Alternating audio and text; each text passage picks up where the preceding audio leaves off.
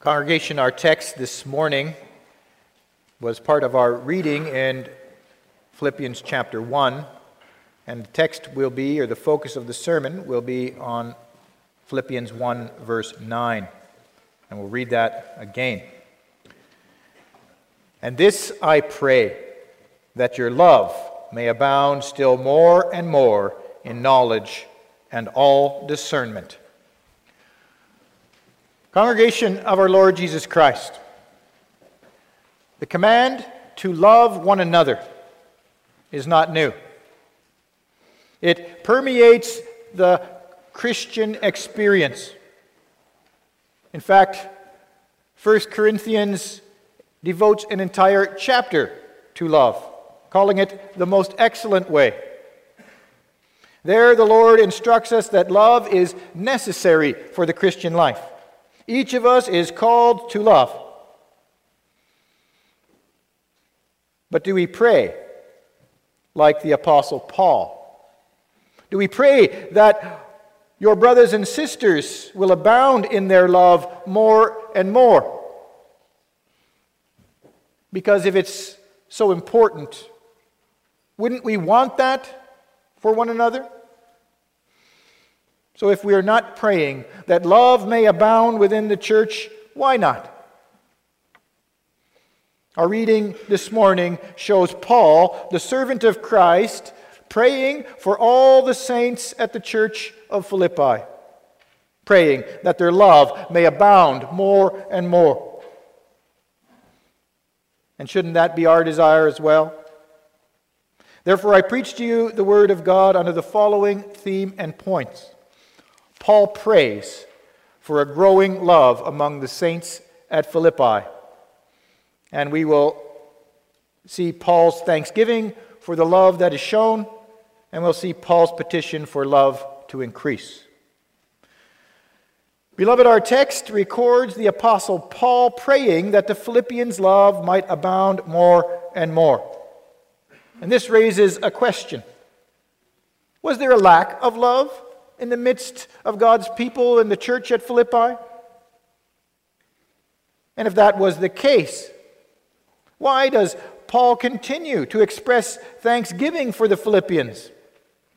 He does so directly after God's greeting in the opening salutation of his letter, which we read. Our reading in verse 3 says, I thank my God every time I remember you. In plain language, Paul is saying, I give thanks to God every time I think about you. But he's not giving thanks, beloved, because they had arrived spiritually. No, he gives thanks for the love that he's observing.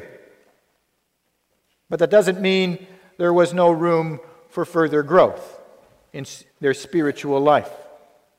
We can gather from his prayer in verse 9 that they still had some ways to go.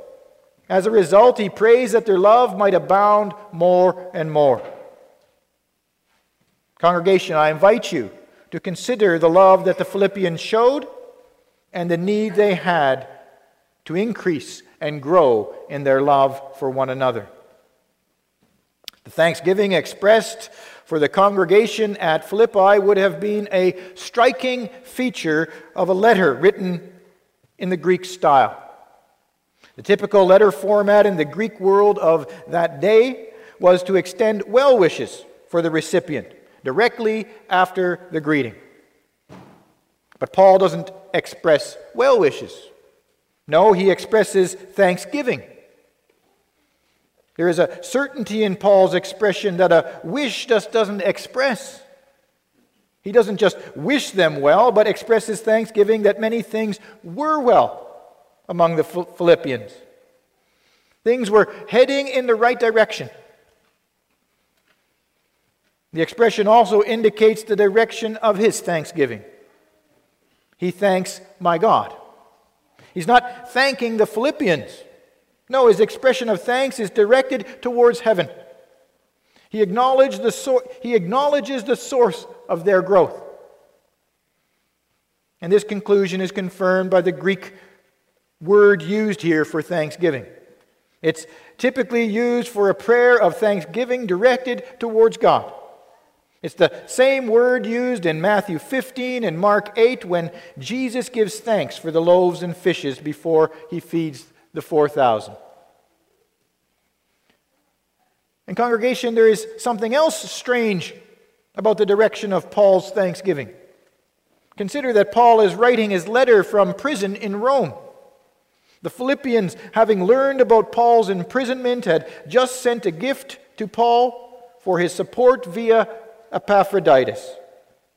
It was through Epaphroditus that Paul had received news regarding the church at Philippi and had provided him with the occasion to write a letter in return. And now, rather than thanking the Philippians for their gift, he thanks God. Think about it, beloved. Is that how we respond when we receive a gift from a brother and sister in Christ? When we receive something, do we see the one who is ultimately the giver? Usually we thank the giver without acknowledging the ultimate source of such gifts. And so, beloved, the next time that you are on the receiving end of the loving generosity of a brother and sister in Christ, consider the source. Consider how we should respond to having received God's generous support through the church community. So often we can be short-sighted in this matter.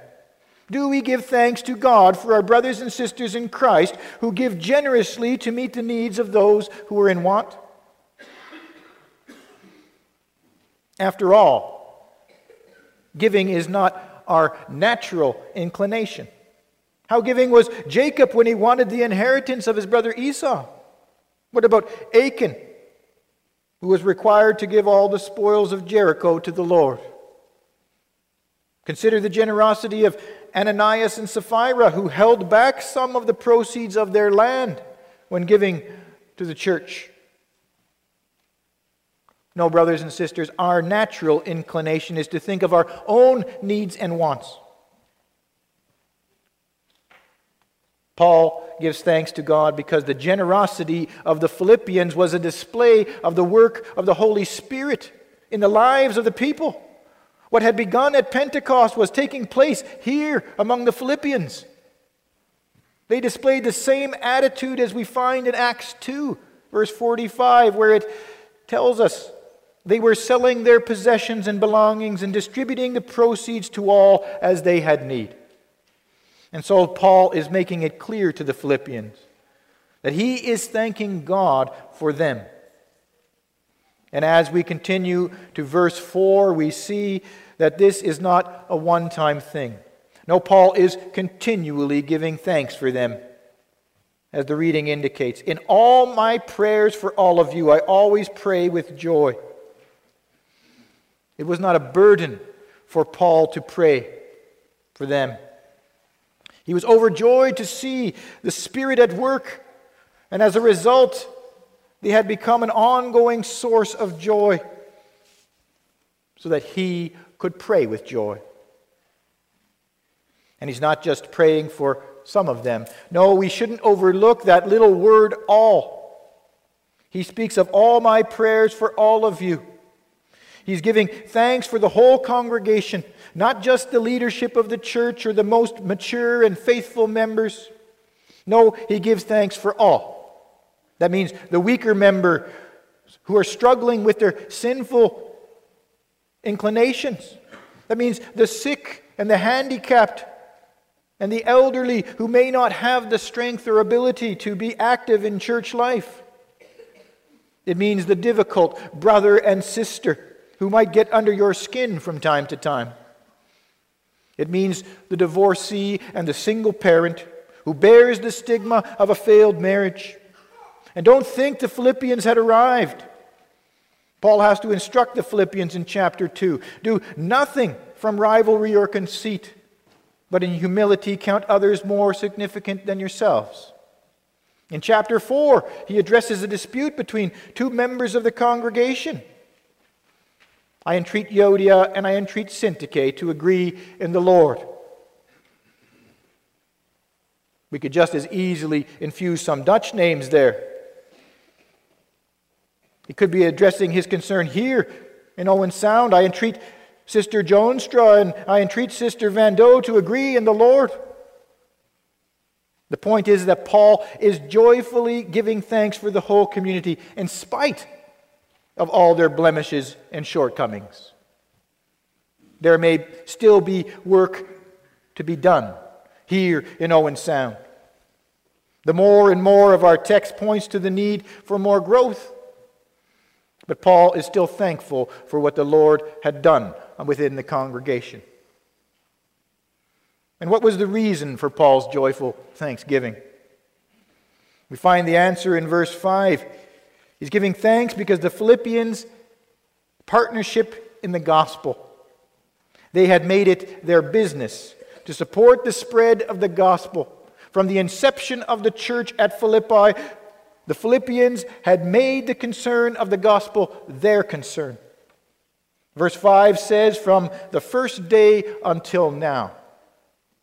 To understand what Paul is referring to when he writes of the first day, we need to consider our scripture reading in Acts 16. The first time Paul goes to Philippi, there is little in the way of faith. He goes outside the city to meet with the worshipers of God. There, Lydia, a seller of purple cloth, has her heart opened by the Lord. The book of Acts says she was a worshiper of God, but had not received baptism. She had not come to know Jesus Christ fully. And so in terms of faith, perhaps she was a 1 out of 10. She believed Paul's message, and having been further instructed, she's baptized along with her whole family. And how does she respond for having received the blessing of salvation in Jesus Christ? Acts says, she responded to them, saying, if you consider me a believer in the Lord, come and stay at my house. She wants Paul to know that her faith is real. And she wants to show it through her expression of generosity and support. An expression of love to the brothers and sisters in Christ.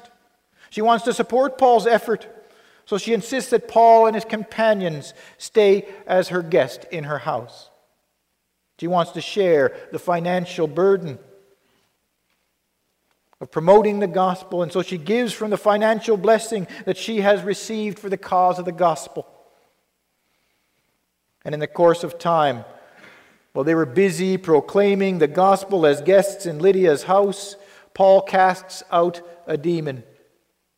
The owners of the formerly possessed girl have Paul and Silas beaten and thrown into prison. But the Lord had a plan for Paul's imprisonment.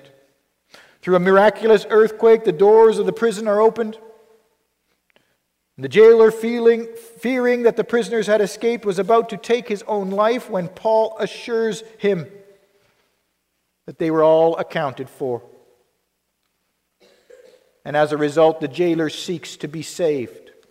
And having received Paul's message, he and his whole household were baptized. And again, what was his response to this wonderful blessing? First, he dressed their wounds, and immediately following the jailer's baptism, he brings them to his house and he sets food before them.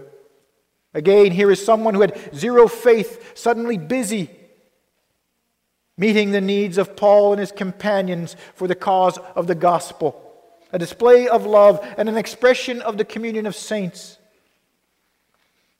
From the very start of the church at Philippi, they had supported Paul's work. And their generosity had continued. According to Philippians 4, verses 15 and 16, the Philippians had supported Paul in the proclamation of the gospel long after he had left them. And he reminds them that you Philippians know that in the beginning of the gospel, after I left Macedonia, no church entered into partnership with me in giving and receiving except you only. Even in Thessalonica, you sent me help for my needs time and again. This was the ongoing practice of the Philippians. He had just received their most recent gift for his support while imprisoned in Rome by the hands of Epaphroditus. They had supported his ministry from the time the church was planted until the writing of his letter. And now that Paul has drawn the Philippians' attention to his reason for offering his prayer of thanksgiving, he expresses his confidence in their continued support. He says, "I am confident of this, that he who began a good work in you will bring it to completion." The Philippians' love for the gospel and their generous support were the work of God. Through his Holy Spirit, he had brought about growth. Lydia, the jailer, the generous brother or sister in the pew next to you, they are a testimony of the work of the Holy Spirit in our midst. Paul has every reason to give thanks, because our God does not leave the job unfinished. He is the one who has begun a good work here in the church in Owen Sound. And we can be confident that he will continue to support his work, encouraging growth until the day that Jesus Christ returns, when his work will reach its fullness. And in response to this knowledge, Paul says, "It's right for me to feel this way about you all." It is right for you, beloved, to feel this way about your brothers and sisters in Christ, to continually thank God for the work that he is doing in each and every one of your brothers and sisters. And you will notice that Paul uses that little word again, all.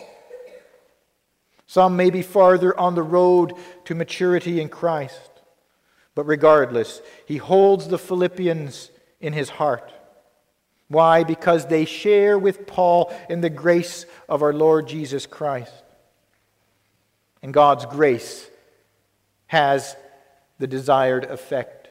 The Philippians are beginning to emulate Paul in the defense and confirmation of the gospel. The work that they were supporting through Paul is being put into practice. They're willing to defend the gospel of Christ and to stand firm. The word used for defense has the same root as our English word for apologetics. They were willing to argue in defense of the faith, bearing witness to the ongoing work of the Holy Spirit in their midst. The word confirming has the sense of maintaining solidarity. Together, they stood firm on the truth of God's word with Paul. They even shared in their willingness to suffer imprisonment. And this is exactly what begins to happen in Philippi. At the end of Philippians chapter 1, we read, "For it has been granted to you that for the sake of Christ you should not only believe in him, but also suffer for his sake, engaged in the same conflict that you saw I had, and now here I still have."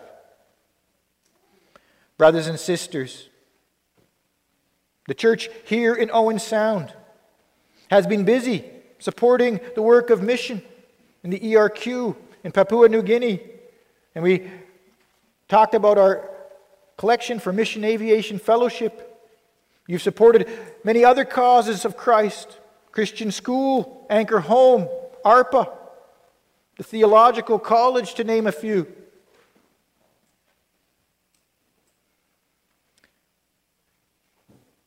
But Paul says to the church in Philippi that further growth is needed. What about us? Is there really a need for more love? Aren't we doing what we're supposed to do? But Paul is saying, when he prays, that their love needs to abound more and more. Looking at all the things that we've been involved in and supported, and still, do we need to love more? Does Paul have it right? And that brings us to our second point: Paul's petition for love to increase. In verse 4, Paul indicates that he prayed regularly for the saints in Philippi. And now he shows the Philippians the content of his prayer. Paul prays that the Philippians might display more and more the sign of God's work. Paul says, "And it is my prayer that your love may abound more and more." So where does Paul see the necessity for growth in love? When we look a little closer at Philippians chapter 2, we discover that there are all kinds of issues in the congregation that stem from a lack of love. Paul instructs the Philippians, "Be of one mind," which means there was disagreement within the congregation. He says to do nothing out of rivalry and conceit, but to be humble. So pride was a problem. He says, "Look not to your own interests, but to the interests of others." An indication that selfishness lived within the congregation. The church at Owen Sound may support the gospel, especially when it's far away. But how are you doing here on the home front? Within the house of God, where you worship from week to week, is there room for growth here? So what does Paul envision when he prays that their love may abound more and more? He says that growth in love is necessary so that you may discern what is excellent, what is best. In Philippians 2, verses 5 through 7, we find the answer to what Paul considers to be best or excellent. Jesus Christ, who fulfilled the law of love, displayed this excellence. "Have this mind among yourselves, which is yours in Christ Jesus, who though he was in the form of God, did not count equality with God a thing to be grasped, but emptied himself by taking the form of a servant, being born in the likeness of men." Love requires that we are willing to be the servant. It means that when there is a disagreement about the Word of God, that I am willing to submit to God's authority as His servant because I love Him.